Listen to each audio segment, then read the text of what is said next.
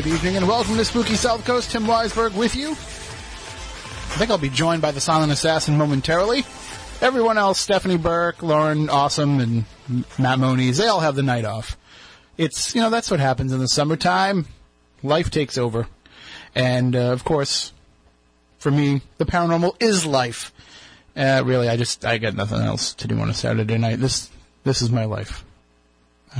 But I'm glad to be here talking with you about the paranormal, as we are each and every Saturday night, normally at 10 p.m. Eastern Time, but the Red Sox pushed off our start time a little bit, a lot, because of another marathon game with the Yankees. And we all knew that was going to change. The game started off moving pretty well, and I was like, oh, man, we're going to get on right on time. But, of course, it's Red Sox-Yankees, so we all know what really happens with those games. But we do have a great show for you tonight. Joining us on the line now, we have our guest. Her name is June Lundgren, and she is the author of a couple of books, including A Medium's Guide to the Paranormal, Paranormal Encounters, and Paranormal Encounters Book 2. And she has a new book that's coming out. It'll be released tomorrow. It's called The Dark Side of the Paranormal. She's a psychic, a medium, a nurse, an animal communicator, and, of course, an author as well. And she has been communicating with spirits and angels and other supernatural beings for the last 18 years. And she's taken all of that knowledge that she's gained and put it in this book, The Dark Side of the Paranormal. And she joins us on the line now. Good evening, June. How are you? I'm doing well. How about you? Oh, spooktacular, as we like to say here. So thank you for working with us with the Red Sox schedule. This happens to us every year during baseball season. Yes, I just won't tell you I'm a Yankees fan. Okay, well, it's been a great night talking with you, June. Well, we got this one, but I think in the end, there'll only be one team in the playoffs out of the two, and I don't think it'll be the Red Sox. Yeah, unfortunately. So being a Yankee fan now, I understand why you wanted to explore the dark side of the paranormal, because, you do root for the evil empire. Yes, that's true. It's a holdover from my military days. Well, it seems like that I've read the book, and it seems like you've got a pretty good sense of the light and the dark. It seems like you have a pretty good idea of which beings operate in which realm. And let's really start it off right at the beginning. Why does it have to be that way? Why does there have to be a light side and a dark side? I think it's like anything. You've got your yin and yang, your good and your bad side. The opposite is always going to be that way. And, we were beings at one time of just pure energy. We had evolved into pure energy, and we traveled, all the universes, and till one day part of us decided, I miss being a physical being. I miss having children, the feeling of touch and things like that. And there were those that didn't want that, didn't want to suffer the pain and the, getting old, having children, sadness, heartbreak. They just didn't want to have anything to do with it. And that's where the division arose between the dark and the light, or, between Lucifer and the followers of God. And it just, that's what the war was all about in the first place. And when the end came of the war, and Michael the Archangel was the one who won the sword away from Lucifer, and God said, I'm going to give you exactly what you want. You will never be able to take human form. And as far as Lucifer was concerned, that was great with him. He didn't want to have anything to do with it. But then God told him, I'm going to cast you into the darkness, because you can't be here in the light. You need to, as part of your punishment, you will be relegated to the darkness. And that's where we get the division between the dark and light. And a lot of people don't know that once they were cast into the darkness, they have two different names, the light name, and they take on the dark name. So Lucifer took on the name of Satan. So now I'm sorry, go ahead. That's okay. I was going to say, with this division existing now, in the book you kind of cover it a little bit, but it wasn't an instantaneous, once Lucifer was banished to the Dark Realm with those who followed him, it wasn't an instantaneous thing where they were evil right away. That evil kind of built up over a long time. Yeah, over the centuries, the hatred festered and grew to such an extent that they could no longer just tolerate it. And they found ways of getting back at the souls who had physical bodies now.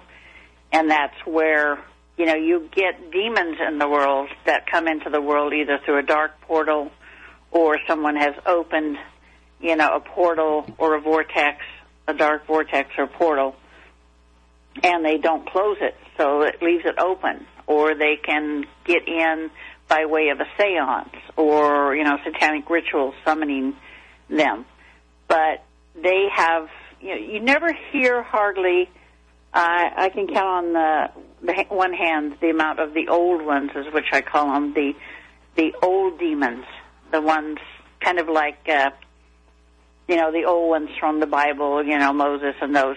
These old demons rarely come into the world. The lesser demons are the ones that make their way here and try to cause problems. The older ones don't have the time or the inclination for it. But the younger ones, the lesser demons and the minions, the shadow people, they try to get in here and stir up problems, cause, discontent between family members, just make people miserable. And once you're touched by the darkness, if you have like a demonic attachment or under demonic influence, you're always going to have to be aware of your surroundings once that's removed, because you will always be a target.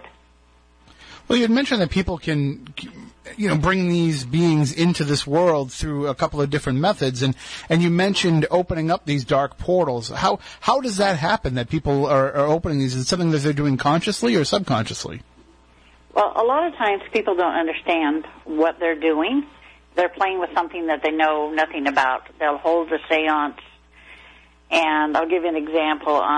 In Portland, Oregon, there is the Shanghai Tunnels, and they're very haunted.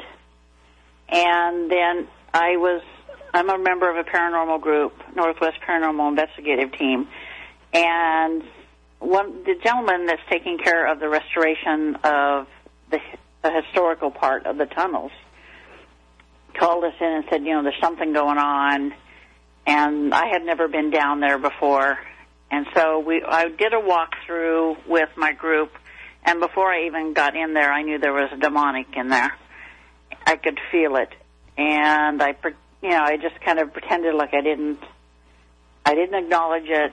I just was sizing it up, and once we got through the walk, we went up into the museum, which is housed in the next building, and I asked the gentleman that is overseeing this, I said, how long have you had the demon in there? I said, somebody's been doing seances, Ouija board, that type of thing. And he pulled me aside where the others couldn't hear and said, I found out recently that for the last 6 months, people have been coming into the back of the tunnels and doing these seances and using the witch boards.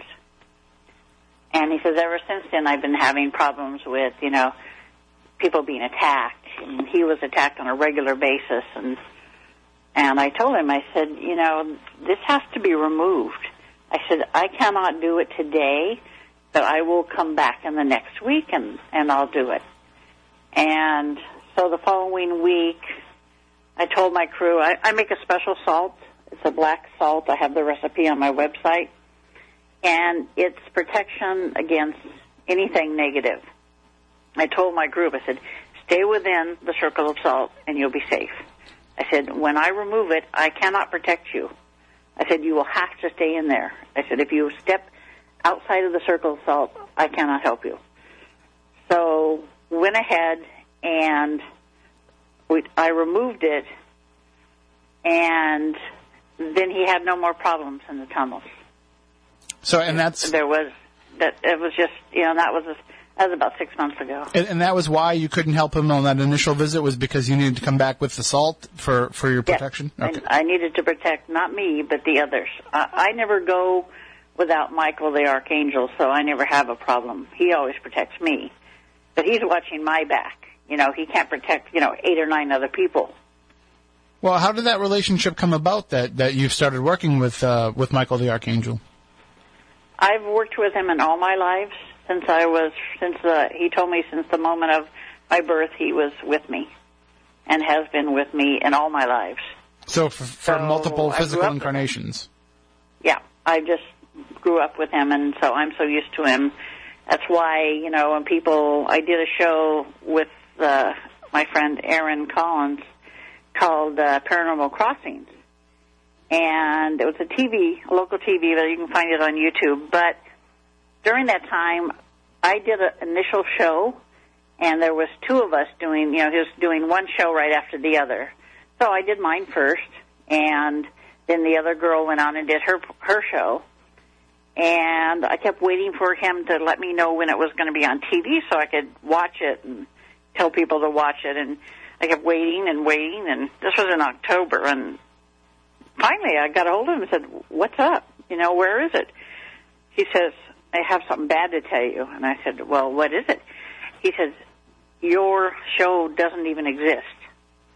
He said, "The other girl who we did on the same disc right after you, they do it on Blu-ray and in the computer. This turned out fine. It was perfect. So yours didn't even exist. There were no files." Wow. He thought I would be mad. But I just laughed and told him, I said, "You know what? That happens to me all the time." I said, "When you deal with the dark side, they're going to try to, cut you out one way or another." And he asked me to come back the next week and redo it. And that's when we did. And I told him I would bring Michael this time, and he would be earthbound with me. And so in the show, he's like, he wanting to see, Michael, and Michael was up on the ladder and stuff.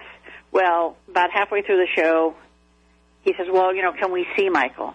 I said, "Well, he's not allowed to show himself on TV or in cameras or anything like that." But I said, "I'll have him come stand behind us." And the other host that was there said, "Oh, my God," she says, "I just felt something to pass between me and the air that's been blowing on me constantly." She says, "And I saw this image of a huge wing." And then Aaron said, "Oh, my God." He says, "Can I see him?" And I touched his forehead, and he's like, "Oh, my God." He says, "I saw a huge wing stretched out behind me." And I saw his reflection in the monitor. And I said, "Yeah, that's Michael." I said, "He's got a 12-foot wingspan, and he's about 7 feet tall." And then when the woman says, Christina says, something just passed, you could hear the demon scream. Because whenever Michael is earthbound with me, then, souls are drawn to him to cross over. They come to the light that is him to cross over. And this demon followed, and I asked Michael telepathically right before that, do you feel it? It's here. And he's like, "I got it." And that's when Michael wrapped his right wing around it, and cast it down. You hear this horrible scream at time index 3744. Whoa. So when we were talking about Michael kind of being alongside you throughout all of your incarnations, how did was there a point in this lifetime, in this existence, in this lifetime as June, where you realized that he was in your life and you made that connection, or was it just something that you were aware of from the moment you were born? I was always aware. My grandmother was very, she had the gifts to all the women in our family back to the 1600s. And she says, "Michael's with you. He'll always be with you. You never have to worry about anything." She says, "I'm not worried about you. He'll protect you." And then I've always known it, and, I've talked to him periodically, but when I died in a motorcycle accident in 1988, and I crossed to the other side, then everything became clear. I was up there. My grandparents met me, and they said, you can't stay here. You have to go back. And I said, yeah, I know. And there was this other being up there, and his name was Michael, but it wasn't the same one. And he said, you have to relive your lives so that you understand what you have to do in this lifetime. And it seemed like forever where I lived all the mortal lives. They make you relive it back to the soul life, your actual soul. And I'm like, that can't be, when I got to the soul. And he says, yes, that's who you are. He said, you are Ariel, the archangel, guardian of the throne of God. He said, you were sent back and will keep returning back until you learn to have compassion for man. You had lost, your compassion for mankind, and you had forgotten how to love and how to care. So God made you go back down, and you'll keep returning until you learn the lesson. He said, all you wanted to do was kill the demons. That was your whole existence. You lived for that. He said, and God knew that you needed to change. And so that's why you keep returning again and again. And he said, this time, this is what you have to do for God, as well as helping others.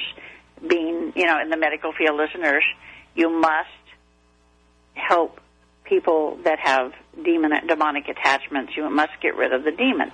That's part of your job for God. You're so good at it as an archangel, he said, that this is something that you needed to do in this lifetime. And I'm like, geez, you couldn't give me something nice and airy-fairy? You got to give me the hard stuff? And then they said, you need to go back. And then next thing I know, I'm waking up with the police officer over me. He looked pretty relieved when I woke up. Well, I think that when people are drawn to do that type of work or tasked with doing the type of work that you do, and they're bringing you back and having you do that, it would kind of be helpful maybe if they put you back into the life of maybe a billionaire and made it so you could spend all your time doing that. I've always hoped for that, but, it's like anything. And people don't understand. I've met people that say, well, what, you get sick? How come you get sick? I said, because I'm human. What do you think? I get hurt. I just had surgery on my foot. Things happen. It keeps you grounded. Mm-hmm. I don't think of myself as anything but me. And the only time I bring Ariel out, I can bring her forward, is when I do demonic removal. Then they know who she is, and they fear her.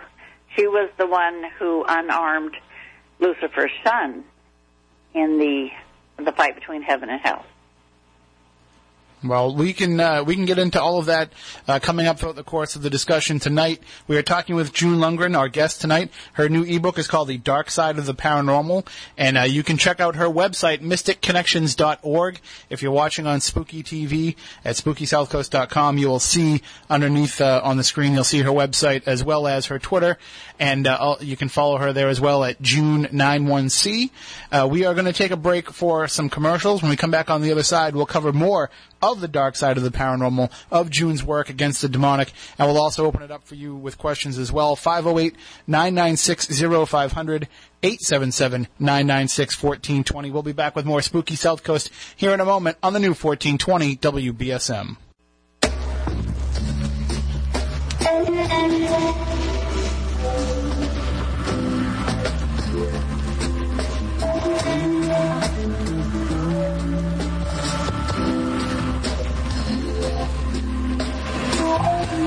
Welcome back to Spooky South Coast. Tim Weisberg here, along with the silent assassin Matt Costa, broadcasting live on WBSM as well as on Spooky TV at SpookySouthCoast.com, and also rebroadcasting on the Dark Matter Radio Network, which will be proud to welcome Art Bell back to the airwaves coming up this Monday, June 20th.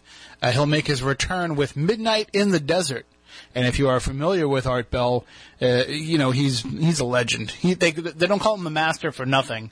And when you look at some of the type of shows that he's done over the years and through his career, tonight's show that we're doing here on Spooky South Coast is pretty much right up Art's alley. This is the kind of stuff that I remember listening as I was growing up to Art Bell talking about, stuff that you couldn't hear anywhere else. Topics that you wouldn't hear discussed anywhere else. And now you can take that ride with Art again. Again, he's returning this coming Monday, July 20th. The new show is entitled Midnight in the Desert. It will air live from 9 p.m. to midnight Pacific and midnight to 3 a.m. Eastern. And it'll stream out free over the internet at artbell.com, bringing you the same great topics, same great music Monday through Friday that you're used to with Art Bell during his time on the air previously. You can also listen on your smartphone or tablet using the TuneIn Radio app, which you can download for free, and you can also follow along on the Dark Matter Digital Network, which is the new home for Art Bell, where you can actually subscribe to the archives for just a low price of $5 a month to join the time travelers on artbell.com. So it's just the same great programming that you're used to, the same great topics discussed by the master, Art Bell. It's just coming to you in a whole new way. And we're part of that Dark Matter Radio Network, and we are so proud to be associated with Art Bell and with Midnight in the Desert. Looking forward to its debut this coming Monday night. And as a little kind of bonus thing here, Art's testing out the streaming capabilities, I believe, on Sunday night. And he's going to be going live and taking open line calls. So check that out. Dark Matter Digital Network and artbell.com to find out more. Now let's get back into our discussion tonight with our guest, June Lundgren. Her website is mysticconnections.org if you'd like to check it out, where you can find out where you can get her books and find out more about her and her work. And June, we were discussing in the last segment some of your work and some of the ways that people can accidentally let these dark beings into our world, whether they want to or they don't want to. And you had mentioned conducting a seance. But you being a medium, you have the ability to communicate with the other side. Is there a difference between the way that you do it and with somebody conducting a seance? Yeah, the way I do it is I connect with the other side, telepathically. And when you do a seance, you try to do the same sort of thing, but what you're doing is using your collective energy to actually open a portal, a doorway to the other side, so that they can speak either through a medium, which a lot of people do channeling. I really prefer not to do channeling. It's not safe. I don't feel it's safe anyway. But when you open that portal, you must close it at the end. A lot of people don't do that. They forget that, when you open the door, you have to close it. I have to be reminded of that myself. Yeah, you just can't say, okay, well, thanks for coming, and then break the connection and leave it open, because things will come through. Well, and you also mentioned that Ouija boards are another way that people have opened up these dark portals. But I got to ask you, because to me, as a paranormal investigator, and you said that you work with a team as well, to me, a Ouija board is just another tool in the toolbox, another way to reach out and communicate. Is there a difference though between using a board or using a digital recorder to conduct EVP, or a pendulum, or dowsing rods? Are these all kind of one and the same, or does the Ouija board hold some sort of special value? The Ouija board is a little bit different. It actually, again, opens a doorway to the other side.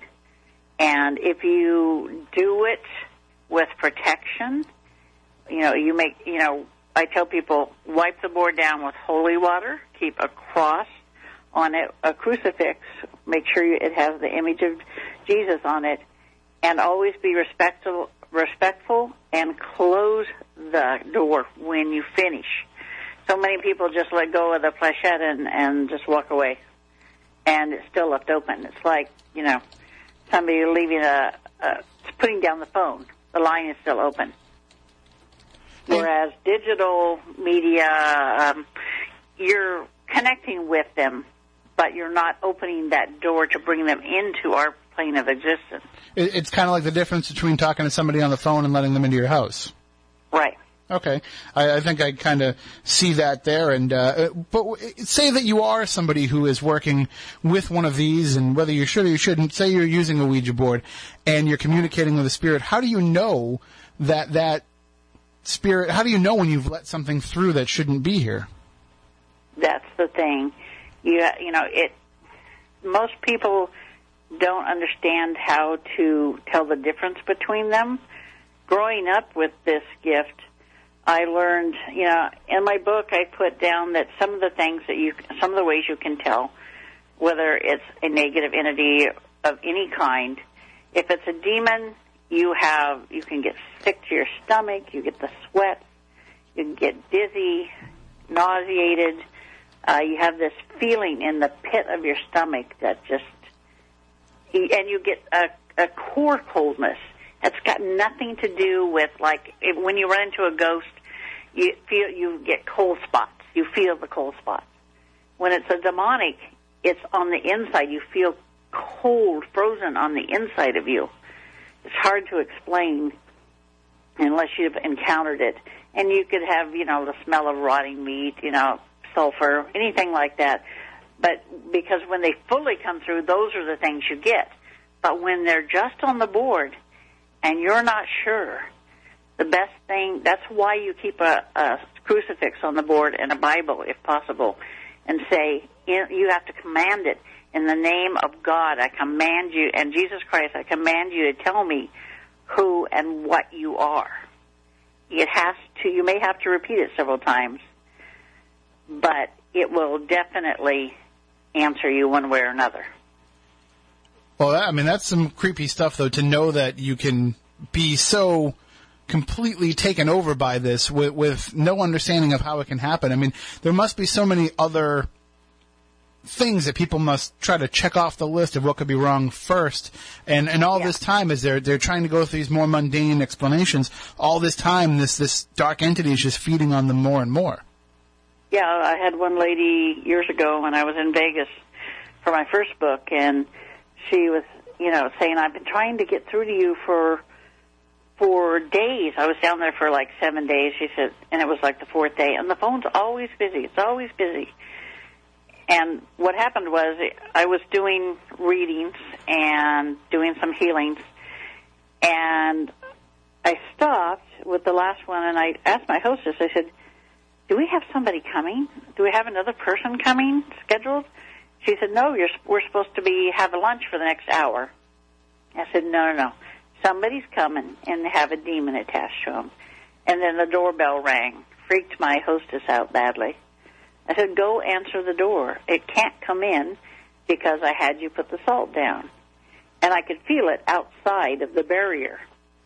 And the woman came in. I've been trying for days to reach you. I said, you need to come with me. So I took her in the other room. I said, how long have you had this black cloud hanging over you?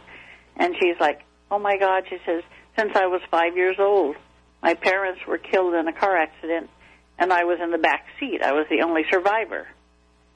And she said that she almost died. And ever since then, it's like anything that could go wrong did go wrong. She had problems with her health.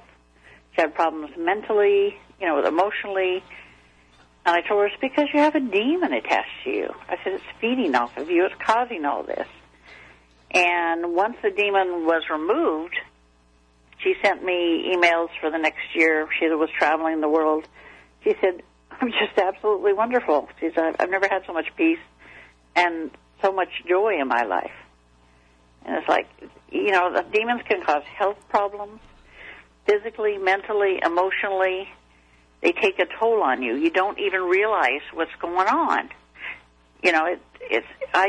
I went recently, I removed 4 demons in the space of the last 3 or 4 months, and it's just one right after the other. But God had told me a couple years ago that the light is spreading in the world, and the darkness is trying to push back. So there will be more paranormal activity.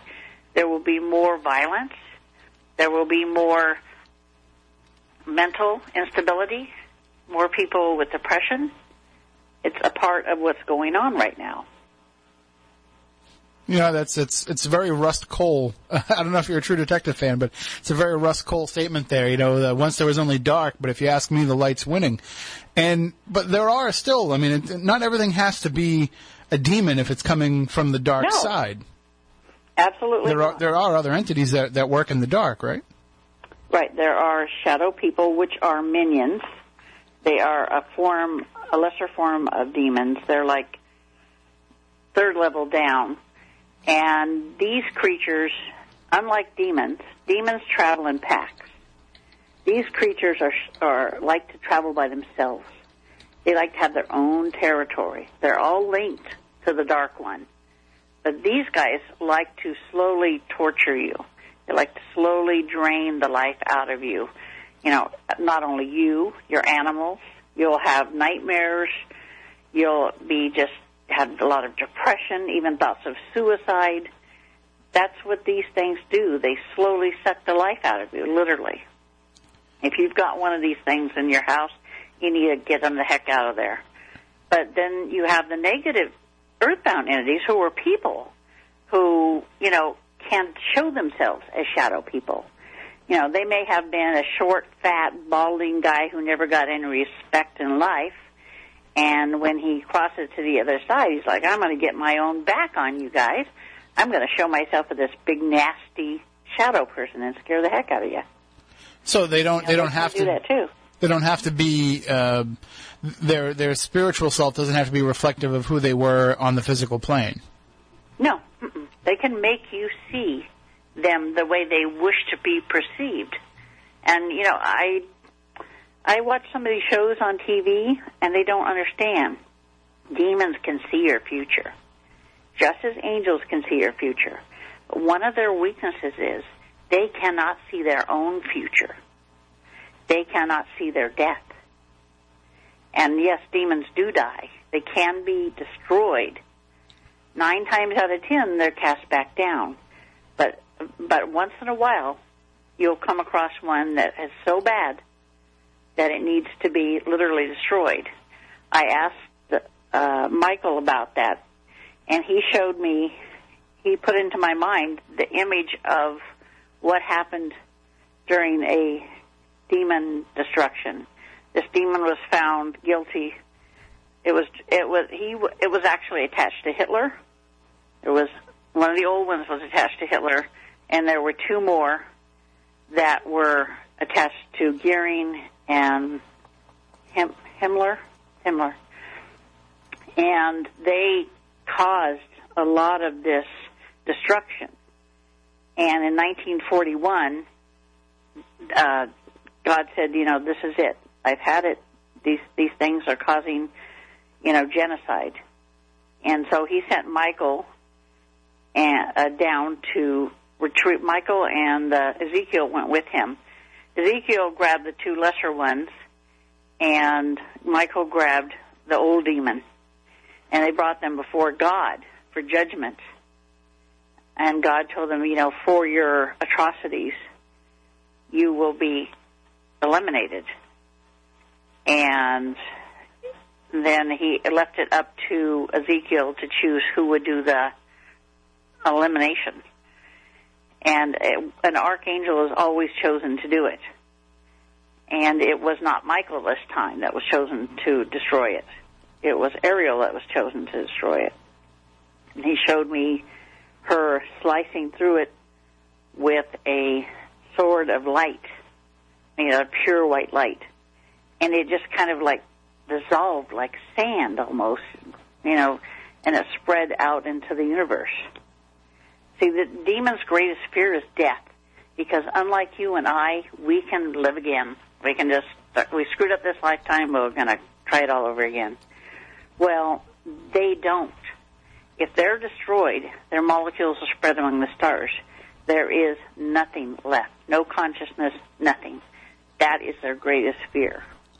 Well, I think we will try and go a little bit late into the next hour. And coming up in the next hour, I'd like to cover with you some of the ways that demons can be destroyed and some of the work that people can do on this end of existence to try and help foster some of that. But when you mentioned the idea of a demon being attached to Hitler in the book, and you had a very interesting story that I'd never heard before, kind of associated with the Holocaust and with the fact that it was actually, the Holocaust was experienced by Jesus from your research and from what you've been told.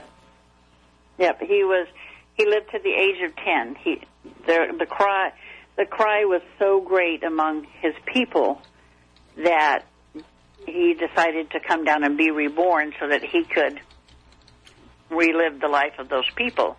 and he did it at the time of the Holocaust, and he was killed as a 10-year-old in Auschwitz.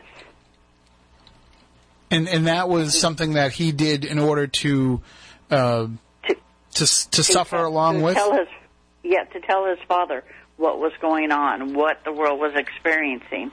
And it was after that, and he also knew about the demon at that time. Demons can cloak themselves.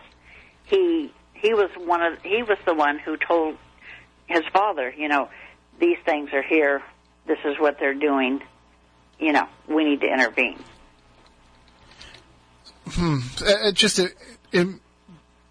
To me, to understand, because I come from a Jewish heritage in my family, and to understand that, here are the people that, a lot of people say that, the Jewish faith doesn't really believe in the idea that Jesus would be reborn. And here he is reborn kind of right alongside them and going through their greatest trials and tribulations right alongside them. I just find that to be fascinating. And this was something that Michael had told you? Well, actually, it's something that Jesus told me. You spoke to Jesus directly? Oh, yeah. I speak to him and God directly a lot of times. When I was going through a rough patch after the birth of my son, I was having postpartum depression. And I asked God for help. And, nothing happened at first. And then all of a sudden he was like, I'm going to give you 3 gifts. I'm going to increase your ability to see the future. I'm going to increase your ability. My sister told me this. She's one of my guardians. She said, this is what God's going to do for you. And so those were the 2 gifts that she told me about. And so, right after that, everything became increased. Everything became stronger. And then one time I said, I wonder what God thinks about this. What does God think about this or that? I always had a million questions. I'm sure it drove him crazy. But she said, why don't you just ask him? I said, are you out of your mind? I can't talk to God. She said, why can't you? And I said, well, I don't know. And she said, all you have to do is close your eyes, open your mind, and call him. And then I hear this voice that said, I'm here, child. And, my grandmother always taught me to try the spirits. Do not take them for what they say they are or who they say they are. And I said, okay, if you're really God or the entity that I call God, prove it to me. You need to prove it to me. And he says, this is your 3rd gift. He said, I am going to give you the gift of healing, the laying on of hands. And I got all warm and shaky, and the next thing I know, I'm waking up off the floor. And I hear his voice saying, it is done. And I'm like, but how do I do it? You don't give me a manual here. I'm like, He said, all you have to do is I will send you to people who need you by word of mouth. He said, and all you have to do is open yourself to me, and I will send my energy through you into the person to heal them. And it took me, being in medicine for so long, it took me a long time to be comfortable with that. The medical side of me said, well, what if? And, it was a good, 8 or 9 years before I felt comfortable enough with it. And he knew that, and he was okay with it. It was small stuff at first. And then, that was years ago.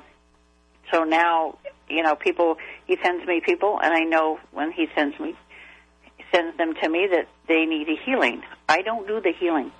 I am only the conduit. God does the healing. I am just the physical connection. People don't seem to understand that. I said, I'm not Jesus.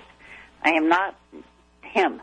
I said, I am only a physical person, an everyday person, who he uses to heal people. Well, but still, just to have that's an awesome power and an awesome responsibility to have to shoulder, to have to live a mortal life, but then also be that conduit as well. That's why I tell people, listen, this is what I see is wrong with you. This is what, because when a person comes to me, God tells me, this can be healed, this cannot be healed. If a person has contracted to die of cancer in this lifetime, I cannot, he will not heal it, because that is what they contracted for. That's what the soul contracted to experience in this lifetime. We can help them with the pain, with the stability of mind for like people with Alzheimer's and things like that. But if they're meant to go in a certain way, you cannot change it. It was meant by the soul itself. We cannot, that's where free will comes in. If they want to get hit by a truck to die, there's nothing you can do to change that. That's the experience they want to experience. So I've learned over the years, to tell people straight up, this is, I'll tell you straight up he will heal you or not. I said, if he won't, this is the reason for it.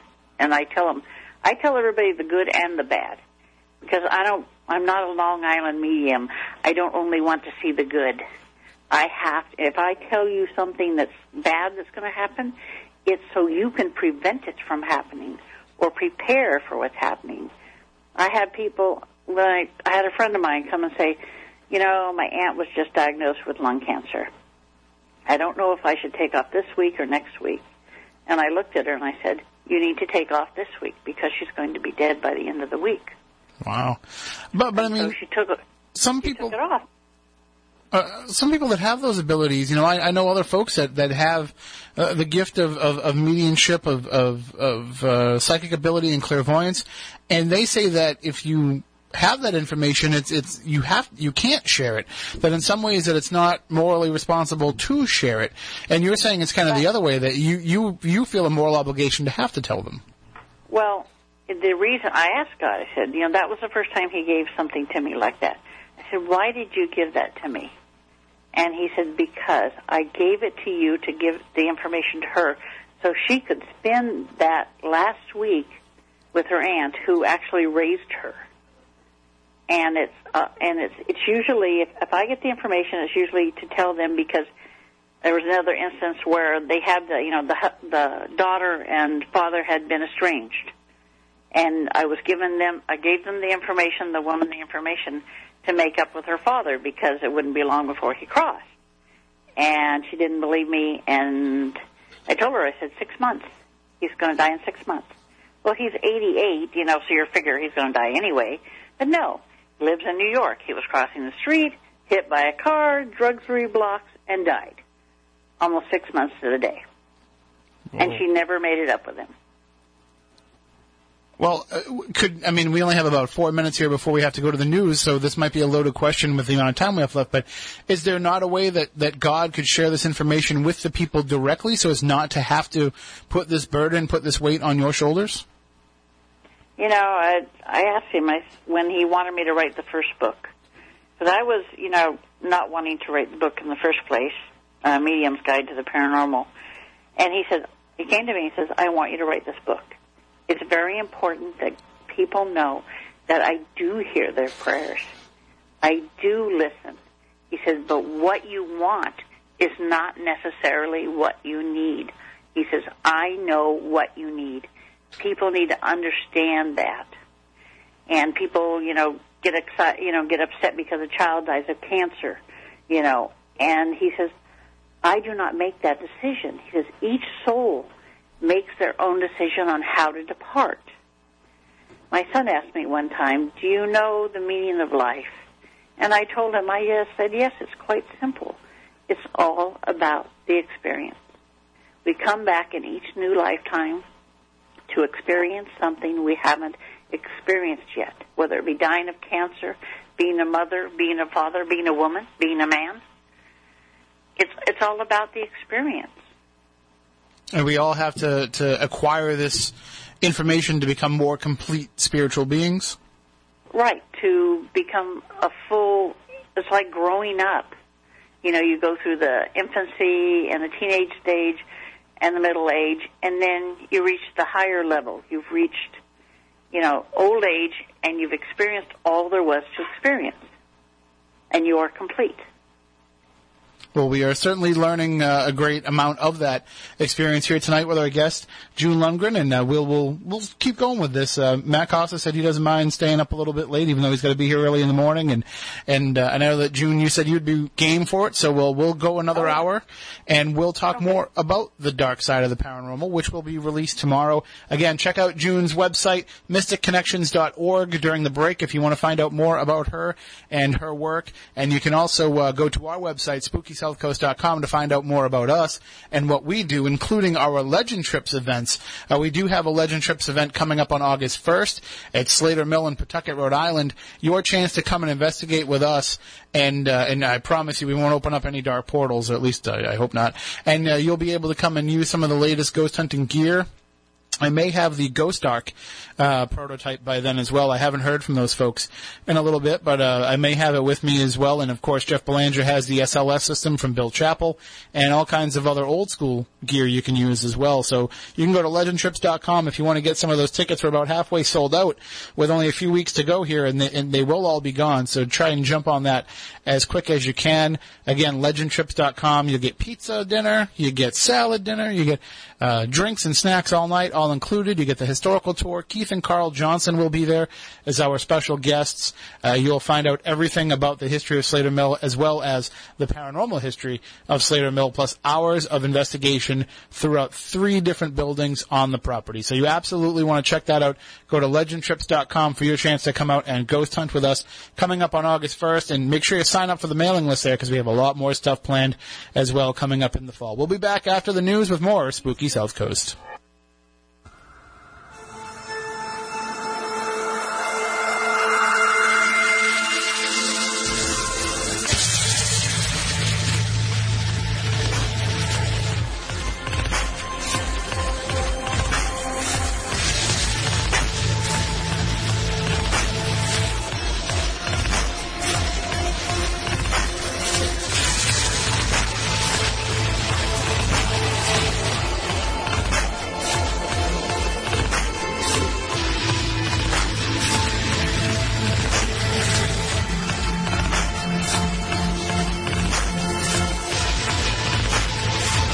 Welcome back. Hour number 2 of Spooky South Coast. Tim Weisberg, along with the silent assassin Matt Costa.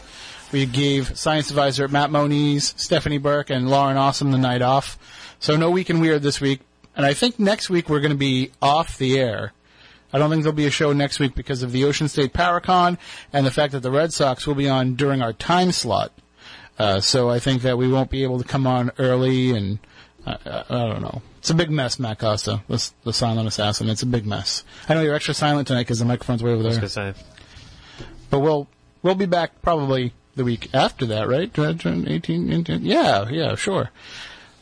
That's what happens this time. Right. Everybody's so busy and things get screwed up. But there's 10 years of archives to listen to if you miss the sound of our voices while we're not here. But, of course, SpookySouthCoast.com is the way to keep up to date with everything about the show, as well as on Twitter, @SpookySC.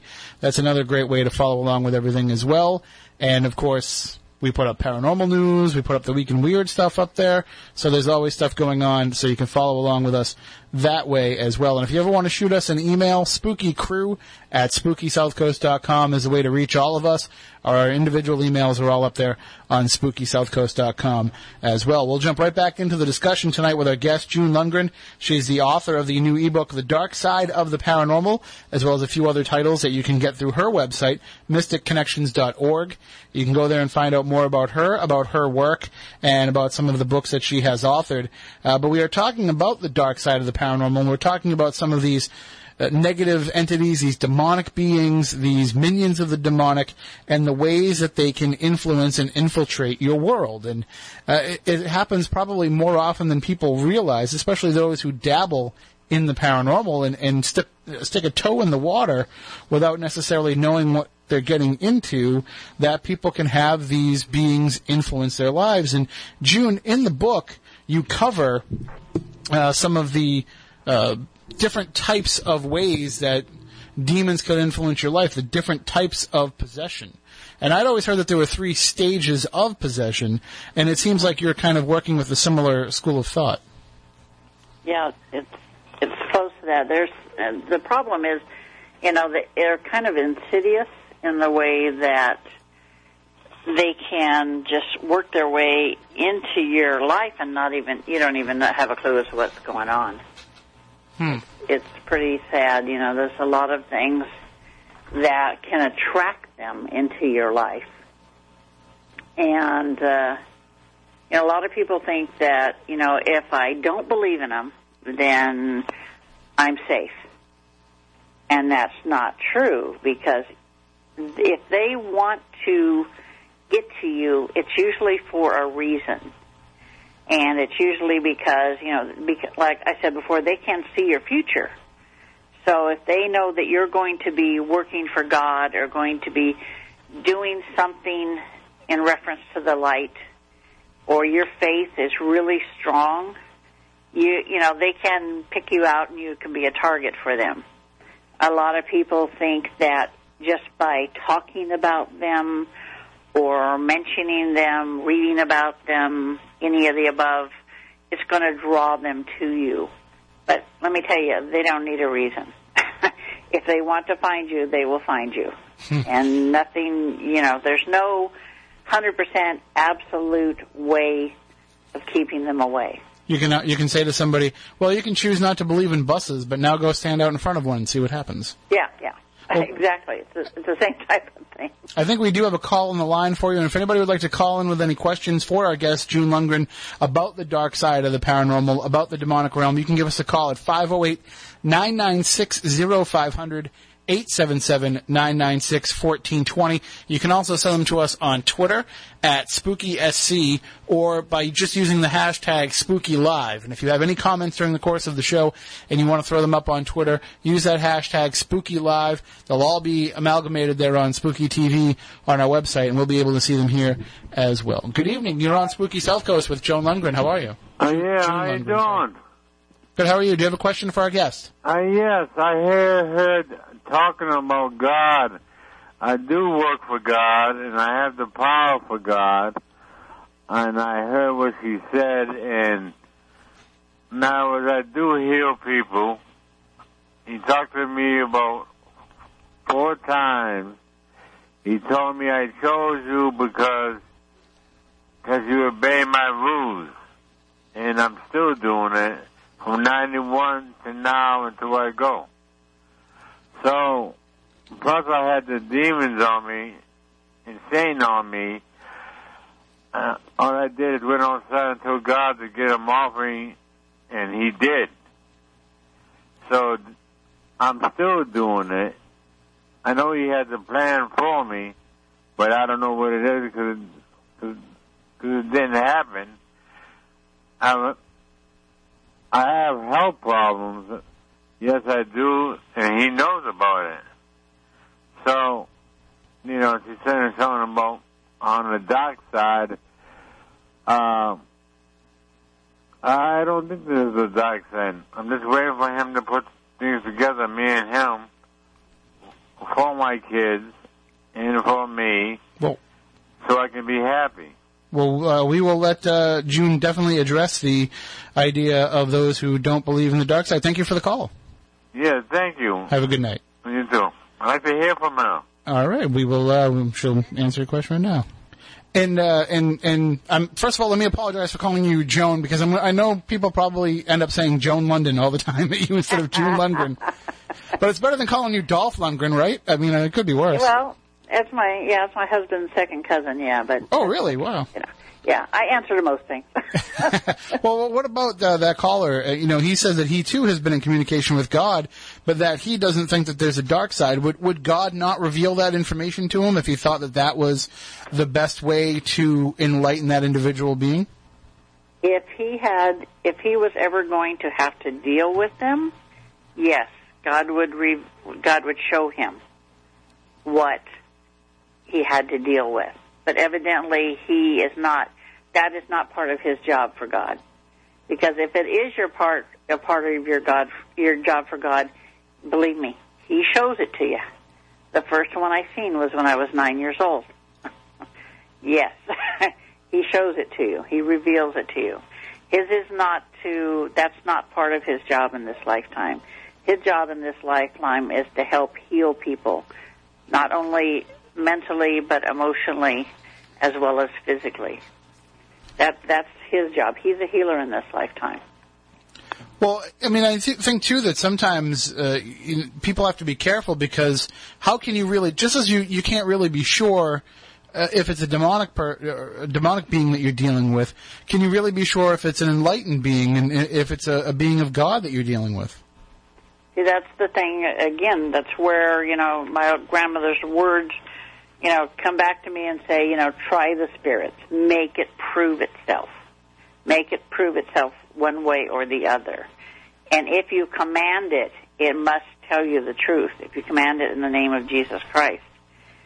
And you may have to repeat that over and over again until it lets up. And either it will answer you or it will disappear. So it's kind of like those movies where they always have the criminals that say, "Are you a cop? You have to tell me if you're a cop. You have to tell me if I ask you if you're a cop. You have to say yes."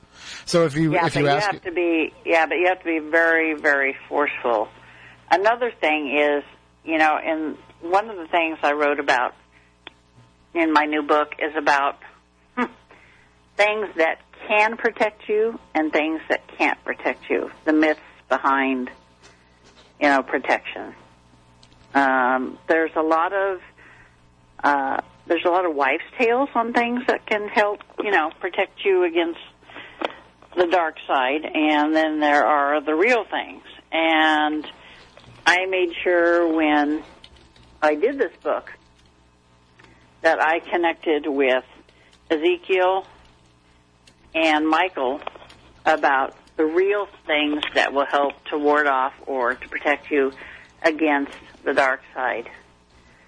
And the real thing is a lot of people think that just wearing a cross will protect you.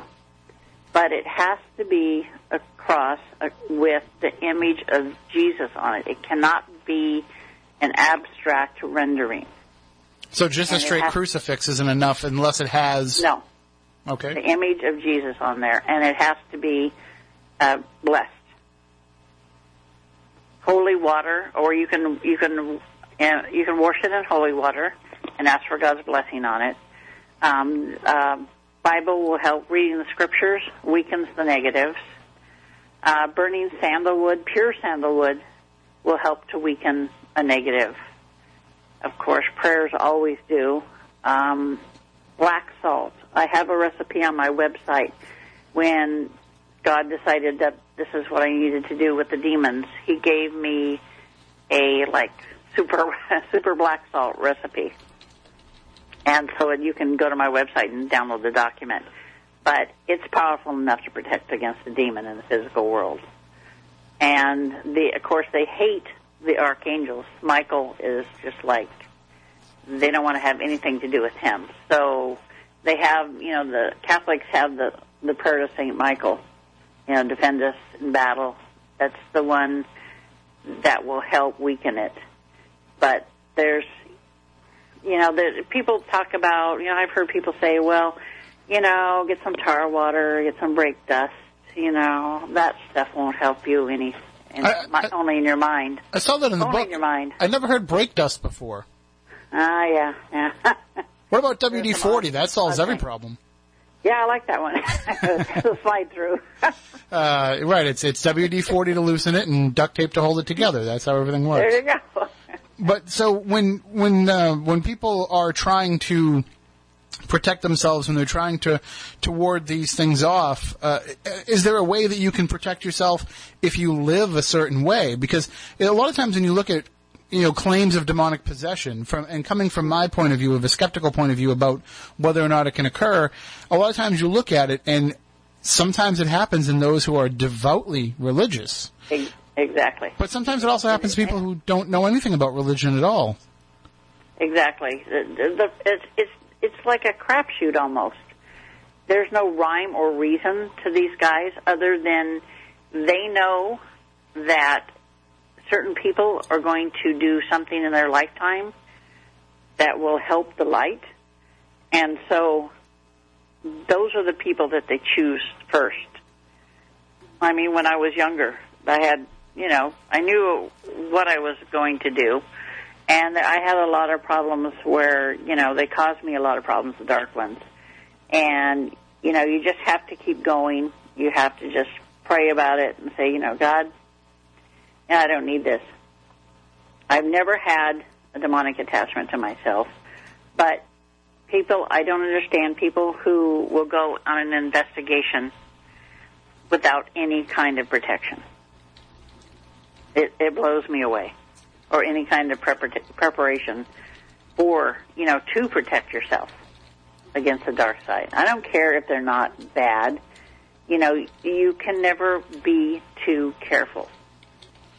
I mean, it seems like, though, when you are walking into the belly of the beast, so to speak, that you are taking the chance anyway that, something can happen. There's got to be a point, though, when you're dealing with something that's going to be stronger than whatever earthly ways you can come up with to protect yourself. Yes, I mean, I'm saying there is no absolute 100% guarantee. None. I mean, I'd be a liar if I said there was. There isn't. There's no way.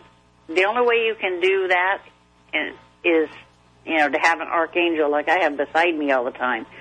And even then, they can give me, there have been times when they can give me bad dreams. They can make me ill. Dealing with demonics is not a fun thing because there are side effects. They can shove you down. Recently when I did a removal, there was two of us it was trying to shove down the stairs. It's not fun, and it takes a toll on your health. It takes me about a week to recover from dealing with one of these guys. But it's worth it in the way because I do it for God. And I do it to help those people who are having problems with it. We cannot let them win. It's not an option.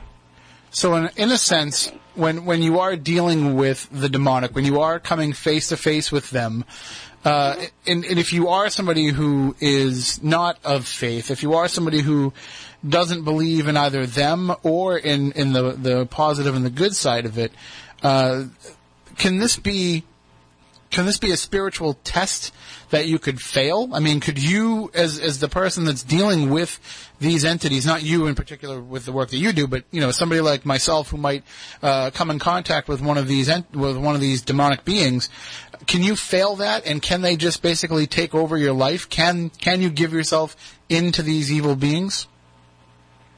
No, not.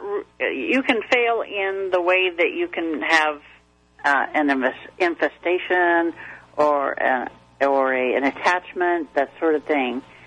The problem is, some people will tell you that you don't, demons have no more power over you than what you give them. And to a certain extent, that's right. But people fail to understand that demons are stronger than they think, and they are more insidious than most people think. Most people think, I know a demon when I see it, I'll know when I deal with it, but they can disguise themselves. That's how they get a hold of children. They disguise themselves as kids, an animal, something to lure you in, something to gain your trust. And then before you know it, it's too late. Because I always heard that, and you're talking about them, not having the corporeal life that we all have when you mention the division between the light and the dark. But I always thought that from what I had learned, that the idea of possession is to achieve perfect possession and to take over that soul. But that's not really 100% possible. That's not going to be allowed to take place. You can hold. What happens with a lot of demons is they will get a hold of someone and they will make their lives a living hell. And when they're ready, they will kill them in one manner or another, whether they stop their heart, whether they make them commit suicide, whatever the case may be, fall downstairs, break your neck, push you down, then they can hold that soul earthbound. And they can hold, they can keep it from ascending. But if someone comes along and, defeats the demon, then those souls get to cross over. Or if an archangel becomes aware of what's going on and comes and releases the souls. That's the problem. They can hold on to people. Say you have a woman, I'll give you a case that I was on recently. The woman had cancer. The cancer did not start till they started noticing the demon's presence. Then suddenly she got cancer. She had the cancer for 2 years, and the demon stayed for 2 years. And then she died. And it kept her there, earthbound, in the home. And it continued to keep her and other souls trapped there.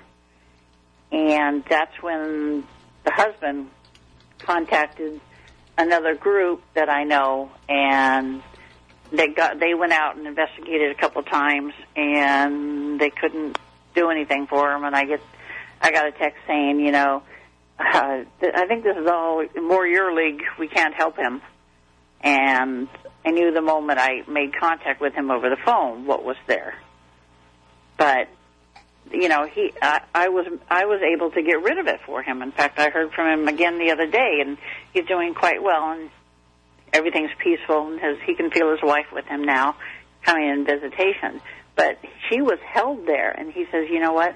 I knew it. This thing kept going in my mind and telling me she was stuck here, and it would, attack him at night and do all kinds of things to him, and it attacked his grandson, and so now everything's peaceful. But he didn't believe in them. He didn't believe in demons until you actually experience it. It's something people don't think of. And then you have people the other way around, that the minute they have paranormal activity in their home, it's suddenly a demon. Right, we see that quite a bit. Everything is a demon. Well, I try to tell people, they just want help. If they scratch you or something, if you're not paying attention when they're moving things, if you're not acknowledging them, or when you see a shadow go by or something like that, if they can't get your attention that way, they're going to get it one way or another to help them. Well, what do you think makes people feel like they are dealing with a demon right away? Is it the fact that there's such a proliferation of it on some of these paranormal shows that, every dark entity that they deal with, every case seems to be a demon? Or do you think it's more the fact that people are still associating any type of paranormal activity with being something evil? Yeah, I think it's the last. You grow up and you hear the spooky stories. Everybody's got one to tell about this bad ghost, that came in and somebody was murdered in there, and so therefore there's a demon in there, or there's only the bad. I ran into a fundamentalist at one time, and he said, there's no such thing as ghosts. There's either demons or there's angels. There's no in between. And that people don't stay caught on the earthly plane. They automatically die and just go into the light and happy, happy, joy, joy. I wish that was the case. I would be more than happy if that was the case. But it's not. Humans have too much baggage. There's so many people that are suffering from past life influence. I've run into several people where, they've been diagnosed with bipolar, and all it is past lives trying to come forward. It's not a perfect thing. When you cross and you die, you relive your lives, all of your lives, and your life through the eyes of everyone else around you, and then it's supposed to let go. You hold on to the experience that you wanted to have in that lifetime, and then you're supposed to let go of the rest. But it's not a perfect thing. We have holdovers. My husband, who is one of those people that if you can't touch it, feel it, or see it, it doesn't exist, and until he's married me. And then, about 10 years ago, he had a dream. He always got depressed around Pearl Harbor Day. And then he had a dream, and he says, come to me on the third night, and he says, listen, I've had this dream 3 days in a row. I'm on the Arizona. I'm below decks in the rec room. And I'm walking through water like I walk through air. And the big topic of conversation is, how come they didn't come for us? Well, my husband's always been deathly afraid of drowning, and he's never even had a slip in the bathtub. So he says, each dream ends the same. I'm running my finger down the monument of the Arizona to find my name. When I find it, I wake up. He says, I need you to get me a list of the people that died on the Arizona. 18 pages later, he got to the 13th page, and he brought it to me. He says, this is me. This is who I was. The name on the paper was Raymond Arthur Roby. Wow. I named my son after my grandfather, Ray Arthur Lundgren. Wow. That's a good connection right there. There's no such thing as coincidence. Well, you had mentioned... go ahead. We went to the monument a couple of years ago, and once he was there and could see it, then he let go of all that. And he's not afraid of drowning anymore. Well, you had mentioned ghosts a few moments ago, and you address it in the book about the existence of just the spirits of those who have lived on this earth passing on. If we are supposed to be, as you're mentioning here, reincarnated and on this journey, why is it that some of us then get stuck in kind of that in-between phase of being a ghost? Usually it's because of either you died traumatically, suddenly, or without something resolved. Those are usually the way it happens. Or in one case I had where a gentleman had died, and he went into a form of what we would consider shock, where you pass out, you black out, everything goes black. Okay, well, that's what happened to him. His soul went into a kind of shock. And when he woke up, he didn't see his body there. His house was still the same, so he assumed that he was still alive. It took him a while to understand that he was dead. But once he did, it's like, well, this is my house. I'm not leaving. He saw his son and his daughter-in-law renting the house out to people, and he would make sure that people didn't stay very long until he finally got to the couple that was renting it when I went over to visit. And he said, I like these people.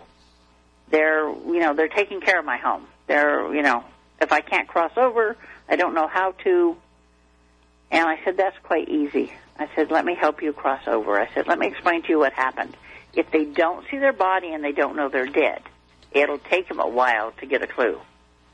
And we have so much, like I said, we have so much baggage that we decide, I've committed sins. I can't cross over because God's going to condemn me to hell. Or people that commit suicide. You hear it all the time, hauntings of people that have committed suicide. Mm-hmm. Because they feel that they cannot cross over because they are going to be judged and thrown down into hell because they're still in the physical world mindset. They don't understand that God does not condemn you for that. What kind of a loving and forgiving God would condemn you for living in a world full of pain that you can't endure? Or, you've lost your loved one and you can't endure to go on anymore. I mean, I've talked to so many ghosts, talked them over because of that. I tell them, you need to understand what kind of loving God would do that to you. He loves his children. You have to cross over. He will not condemn you. If you've done something that you'll have to answer for, yes, I understand. But you have to face it. You have to cross over. And 99.9 of them cross over. Is it possible, though, that they can choose because they want to stay, because they want to remain connected to certain people or to a certain location, and they can exist in that form yes. forever? Mm-hmm. Yeah. Well, they don't never stay in that form forever. What they usually are doing is waiting for their loved one to cross. They will be with them and wait. Or if they're trying to protect someone from, say the woman was murdered and she wants to protect other women from being murdered, she will stay there until she feels that, she's done enough and it's time to cross. A lot of times, sometimes it'll take, hundreds of years. It's not, it's their choice. That's what it's all about. It's freedom of will. God gives us freedom of will. If we choose not to cross, then that's our business. In fact, my husband said, can you go back? Can you have somebody go back and get those men out of there? They shouldn't still be trapped, in Arizona. And I told him, I said, I'll ask Michael to go and, cross them over to bring them out of there. And Michael said all but one went with him. And he will go back and return for that one when he's ready. See, they make that decision whether they've had enough of it and are ready to cross. And that would kind of help explain why, when as paranormal researchers we're going out and we're encountering spirits that, we might deal with something that may seem, 50, 100, 200 years old, but we're not really encountering the spirits of people that existed in the 1100s or people who existed in the time of Jesus. We're not encountering their spirits because they've had enough time, then, I assume from what you're saying, that they have all crossed over. Yeah. Eventually they cross over. Sometimes it'll take, a couple hundred years, but whatever time it takes, God gives them that time. And they're always assigned an angel to check on them from time to time to see if they're ready to come home or not. Well, I think that it's in the work that we do, us regular paranormal investigators that don't have the gifts and the connections that you've been able to make. I think that for a lot of us, if we take that idea into play when we're conducting investigations, when we take that, trying to make our own connection, then it will help us and it will benefit us not only as researchers but as people too, because now we're having an understanding that it might be easier for us to make with a non-corporeal entity than it is for us to make with our own fellow man, but it will have an impact in the way that we can live our everyday lives. Exactly. It's the whole reason behind me writing the book in the first place was because so many people asked me about the dark side, and I did the Body, Mind, and Spirit Expo locally for the first time back in November. And people have been after me for years to do it. And I thought, okay, well, you get to give a lecture. And I thought, all the years I've been coming here with my sister-in-law and just, visiting and going to the thing, I've never seen anything on the dark side. And so that was my lecture, Protection Against the Dark Side. And I arrived into my lecture hall late because I was talking to someone, and it was like standing room only. I couldn't believe it. And afterwards, people were coming by for hours just thanking me for giving a lecture about it. They've been coming for years also, and nobody's ever dared to talk about it, like it's some dreaded secret. But, you can't be afraid of it. You have to face it. Well, we do have another call on the line, if you wouldn't mind taking it. Okay. Good evening. We're on Spooky South Coast with our guest, June Lundgren. Yes, it's me again. I'm sorry. I want you to listen, and I want her to listen to me, okay? Well, I can give you about 30 seconds because we only allow one call per show. Okay. I work with God because He chose me. And she's right what she's saying. Sometimes I cried. I think about my kids, and I just want to be happy. I talk with Him every single day. And, I know He's got a plan, but I told Him I just want to be happy with my kids and stuff like that. He knows what's going on, and I'm doing my job like she said. Right. Well, you keep doing that, Rocky, and things will work out for you. Thank you. Right. I'll listen to you. You're great. Thank you so much. You have a great night. And thank you for her, too. All right. Bye-bye. Bye-bye. All right. And I'm sorry. I didn't mean to interrupt you. You were saying before. That's okay. Also, I've recently watched the show where, people are trying to capture demons and capture spirits in a physical world object, but it can't be done. Sorry. Well, now, in the interest of full disclosure, I have to tell you, June, that I work on that television program. I know you do. I work as an associate producer. I laugh every time I watch it. But when I first saw the show, because I didn't work on the first season, I've only worked on the upcoming rest of season 2. And when I first saw it, I was thinking the same thing. Like, how can you contain this? And the more I thought about it, I'm like, it's energy. It can't be created or destroyed. It can be contained. We do it all the time. We hold energy. If we can hold energy, if we can store energy in a variety of different ways, why couldn't we store paranormal energy? But when you start trying to contain a demon, then things get a little bit different. It resonates on a whole different frequency. That's the problem with catching it in something in the physical world. So far, no one has been able to create something that on the same resonance that these souls resonate on. If you could do that, if you could find the frequency of that they resonate on, you could probably catch something. But the only way that I know of is to create an infinity orb. And you guys can't do that. So.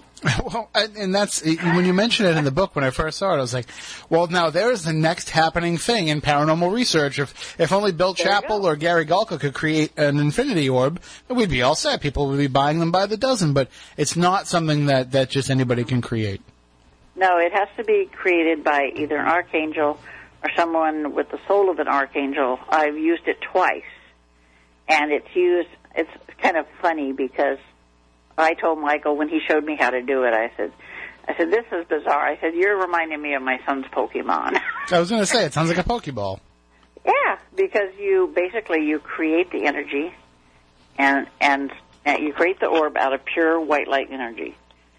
And what you do is you fill it full of the energy, and you throw it at the demon, or you can actually just hold it out towards the demon, and it'll kind of suck it into it. It's kind of interesting. The first time I used it, I'm like, wow, this is cool. But the thing is, then it has to be taken to the other side and removed.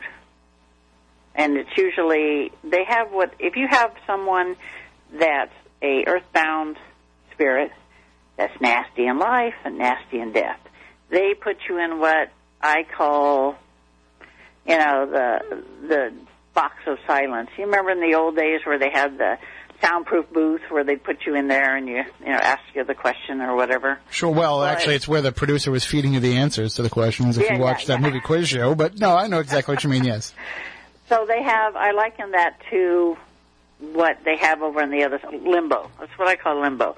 They put these beings in there, and they have to stay in there until they learn, to change their ways so they're not so nasty. And the angels check on them from periodically, and they have to be sincere in that they've changed their ways.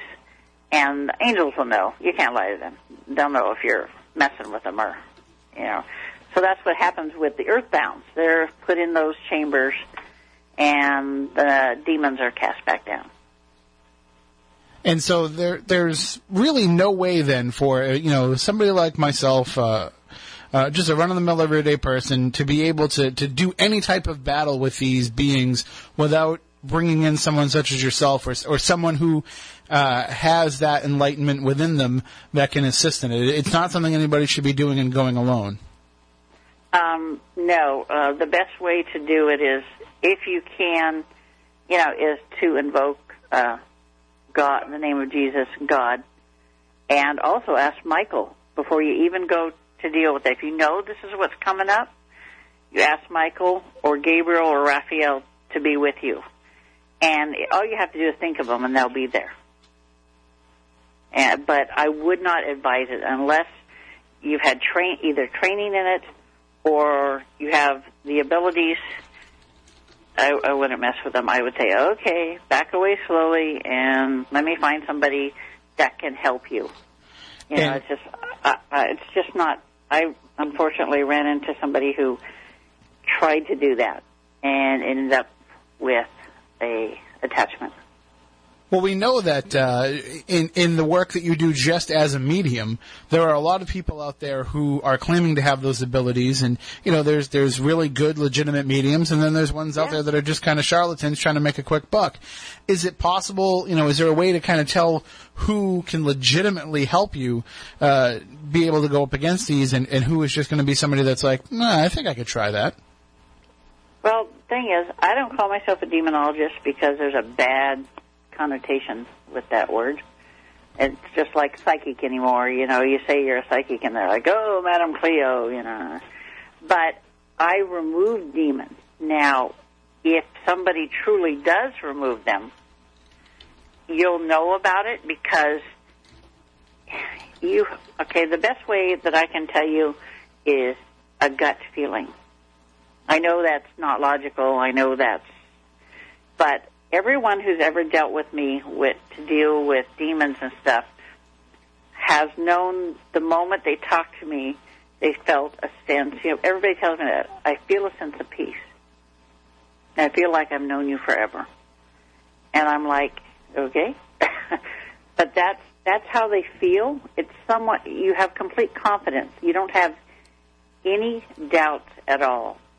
It's like when I go in if I go to deal with a demon, I mean, I may have doubts of myself as a person in the way, you know, I'm doing different things, you know, but when I have to deal with a demon, I have no doubt whatsoever. Nothing.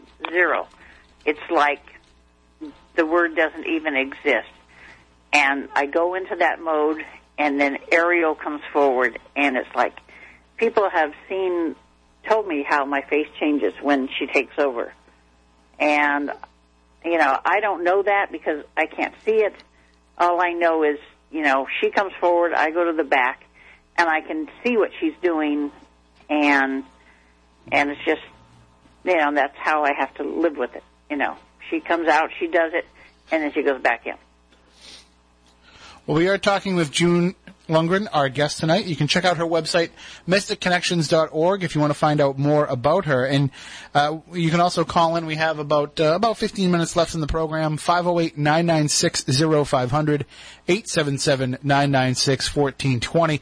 And you had mentioned, though, you tried not to really call yourself a psychic, and you tried to call yourself a demonologist, but there seems to be a demonologist in every paranormal group these days. There's a lot of, I guess if you want to give as many of them as full credit as you can, the best you can do is calling them a lay demonologist or a lay exorcist. Yeah. But there's these people who are trying to go out and battle these things on their own as part of a paranormal group. Like, that's the role that they've taken within the organization, and they think that just reading some books is going to be enough, or taking a course.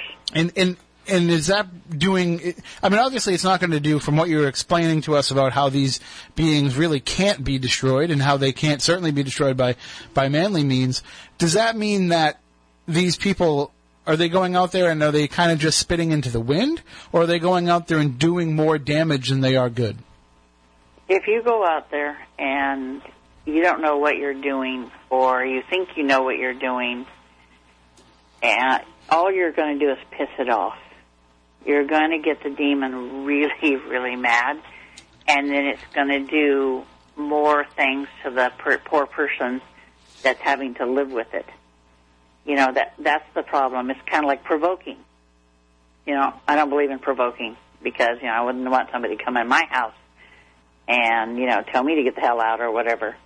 But it just really does more harm than good unless they know really what they're doing and have absolute faith in themselves and in God and their ability to do it. And I just, you know, it bothers me when recently somebody brought to my attention that this person was, you know, said that they could remove demons, and they paid this person money to fly to where they were to get rid of this demon, and he came out with a jug of water and said, "Oh, here's the demon," and he threw it away and said, "There we go. There's the demon flushed down the toilet." Yeah, right. And the thing is, the demonic stuff continues. If you want to find somebody that's a true demonologist or somebody that can remove demons, go to the people that they've done the work for and say, "Hey, do you still have problems? Did she help you? Did she get rid of it?"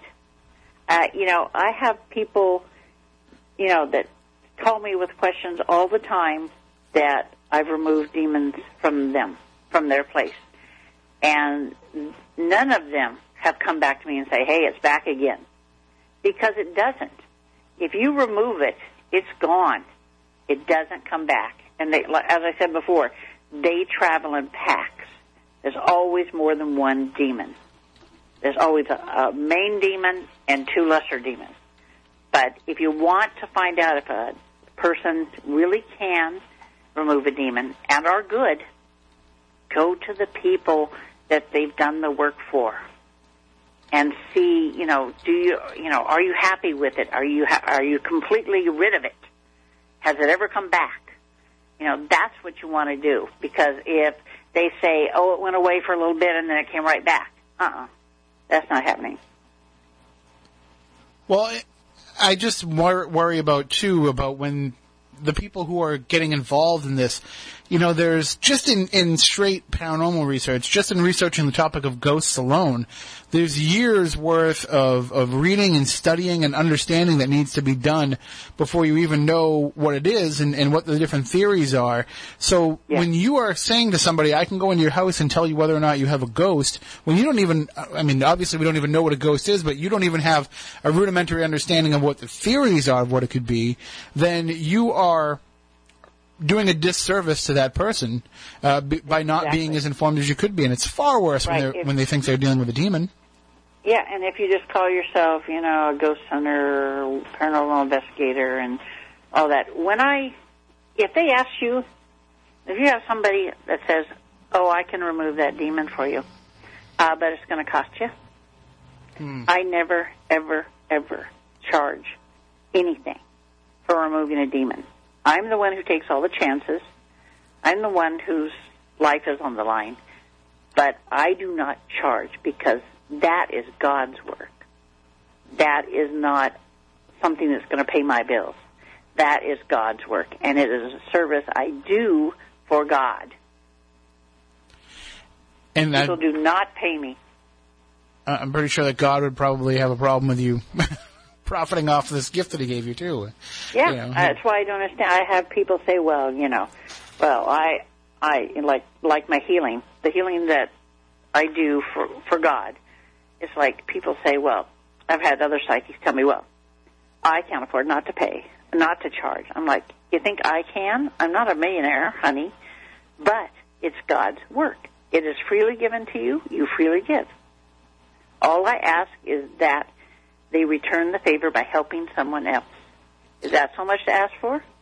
Right. Well, I do think, though, to some degree, when you're utilizing some of these gifts, you do want to make sure that your time is worth something. But I'm taking a look at some of the services that you offer on your website, mysticconnections.org, and you have the prices up there for people that want to contact you and have a reading. And a reading, that sort of thing. House cleansing, spirit removal, and these are for people that do charge for these services. These are some of the most affordable prices that I've ever seen, for sure. Because if somebody comes to me and says, I don't have the money, but I really need this desperately, then I don't charge them. I'm not one of these. I'm a nurse. It's not my life, pay there. But if somebody comes to me and says, I need your help, but I can't afford to pay, even for a reading, I'll say, hey, don't worry about it. Just tell me what the problem is, and I'll help you. My son tells me I have a soft, mushy heart. Well, I think part of that, though, is, too, like, if you feel that you are supposed to be here to help people, you are benefiting from doing so because it's helping you on your spiritual enlightenment, on your spiritual journey. So even though you're not getting money out of the deal, you're getting something that's worth something to you. And if that really is the goal of mankind, then what the hell is money anyway, really? Exactly. It makes me feel better. And I do it knowing that God's happy because I'm doing His work. Has He told you, though, at any time, how close you are getting to fulfilling what it is that you need to do? Has He told you that, this lifetime, this existence as June Lundgren has helped you to make a huge step forward in your spiritual progression? Yeah, He said that that I am getting closer and that I have learned to have compassion for man. I've finally learned to have compassion for man. But He says, you need a couple more lifetimes so you can get it down pat. I'm like, thanks, appreciate that. So even if somebody... Can it be in Hawaii? Even if somebody wanted to just jump into, trying to do what you do and learn and study how to, if they said to you, hey, I want to come and I want you to be my mentor and I want to study at your feet, is that going to help them get any closer to that same position where you're heading? Is that going to help them at all? Or is that just at least, step one in a long journey? Yeah, it may help them. I mean, I have a lady in England that recently that I started to mentor, and she's like, well, how much is this going to cost me? And I said, only your time to talk to me. I don't believe in charging for that sort of stuff either, because I had somebody to help me. I had my grandmother to help me, to show me the way, and not everybody is that lucky. I mean, I am here to help people. If people, contact me with questions and stuff like that, I don't charge for that. It's knowledge that needs to be passed on. People need to be helped. And if I can add another person out there helping other people, then that's a good thing. Well, of course, we have been talking tonight about June Lundgren's new book, The Dark Side of the Paranormal, and this is being released tomorrow. Now, this is coming out through ebook only, or is it going to be a hard copy as well? No, it's going to be in print in a couple of weeks. I've got to get all the manuscript set. I just have to get it set for print, and then it will be available in a couple of weeks. And actually, I went ahead and released the ebooks yesterday, so they're actually ready to go. So just go to June's website, mysticconnections.org, or follow her on Twitter at June91C. We have about 2 minutes left, and there's somebody on the line. We'll try and take a really quick phone call. Okay. Good evening. You're on Spooky South Coast with June Lundgren. Hello. Hello? Hi, you're on the air. We have about 2 minutes if you have a quick question. Well, how do you contact yourself for reading or counseling? You can go to my website, mysticconnections.org. Go ahead. And there's a contact page there, and just contact me. Oh, I can hardly hear you. I'll just relay it. If you go to mysticconnections.org, there's a Contact June tab right at the top, and that will give you the opportunity to send her a direct message. Okay, thanks so much. All right, you have a great night. You too, bye-bye. And of course, if anybody wants to get in touch with her that way, you can, also on Twitter, and make sure that you pick up her books as well. June, it's been a fascinating night talking with you, and I really loved... Good to talk to you. I loved having the opportunity to find out kind of some of new information of a topic that I thought that I was kind of educated on, and now I see that there's a lot more that I have to learn, and I'm sure our audience feels that way as well, and we look forward to maybe reading The Dark Side of the Paranormal too, with some more information you can share with us. Yep, certainly, and just you can email me anytime. If people have questions, they can just go to my website, and I'll answer them. Excellent. Well, thank you so much for joining us. Good luck with everything, and thank you for the work that you do. Thanks, Tim. All right, you have a good night. You as well. Take care. Right. That is June Lundgren. Again, her website, mysticconnections.org, is where you can go to find out more about her and about her work. And also you can book your readings with her there as well. Again, very affordable. If you want to just kind of reach out and get in contact with her. I'm sure she can set up a time that works for you as well. And speaking of time, we went overtime tonight. We went an extra hour. Well, I mean, we did a 2-hour show, but we just went into a different day. So we want to thank everybody that was listening to us for the first time ever here on early Sunday morning. We are normally here Saturday nights from 10 to midnight, and SpookySouthCoast.com is our website.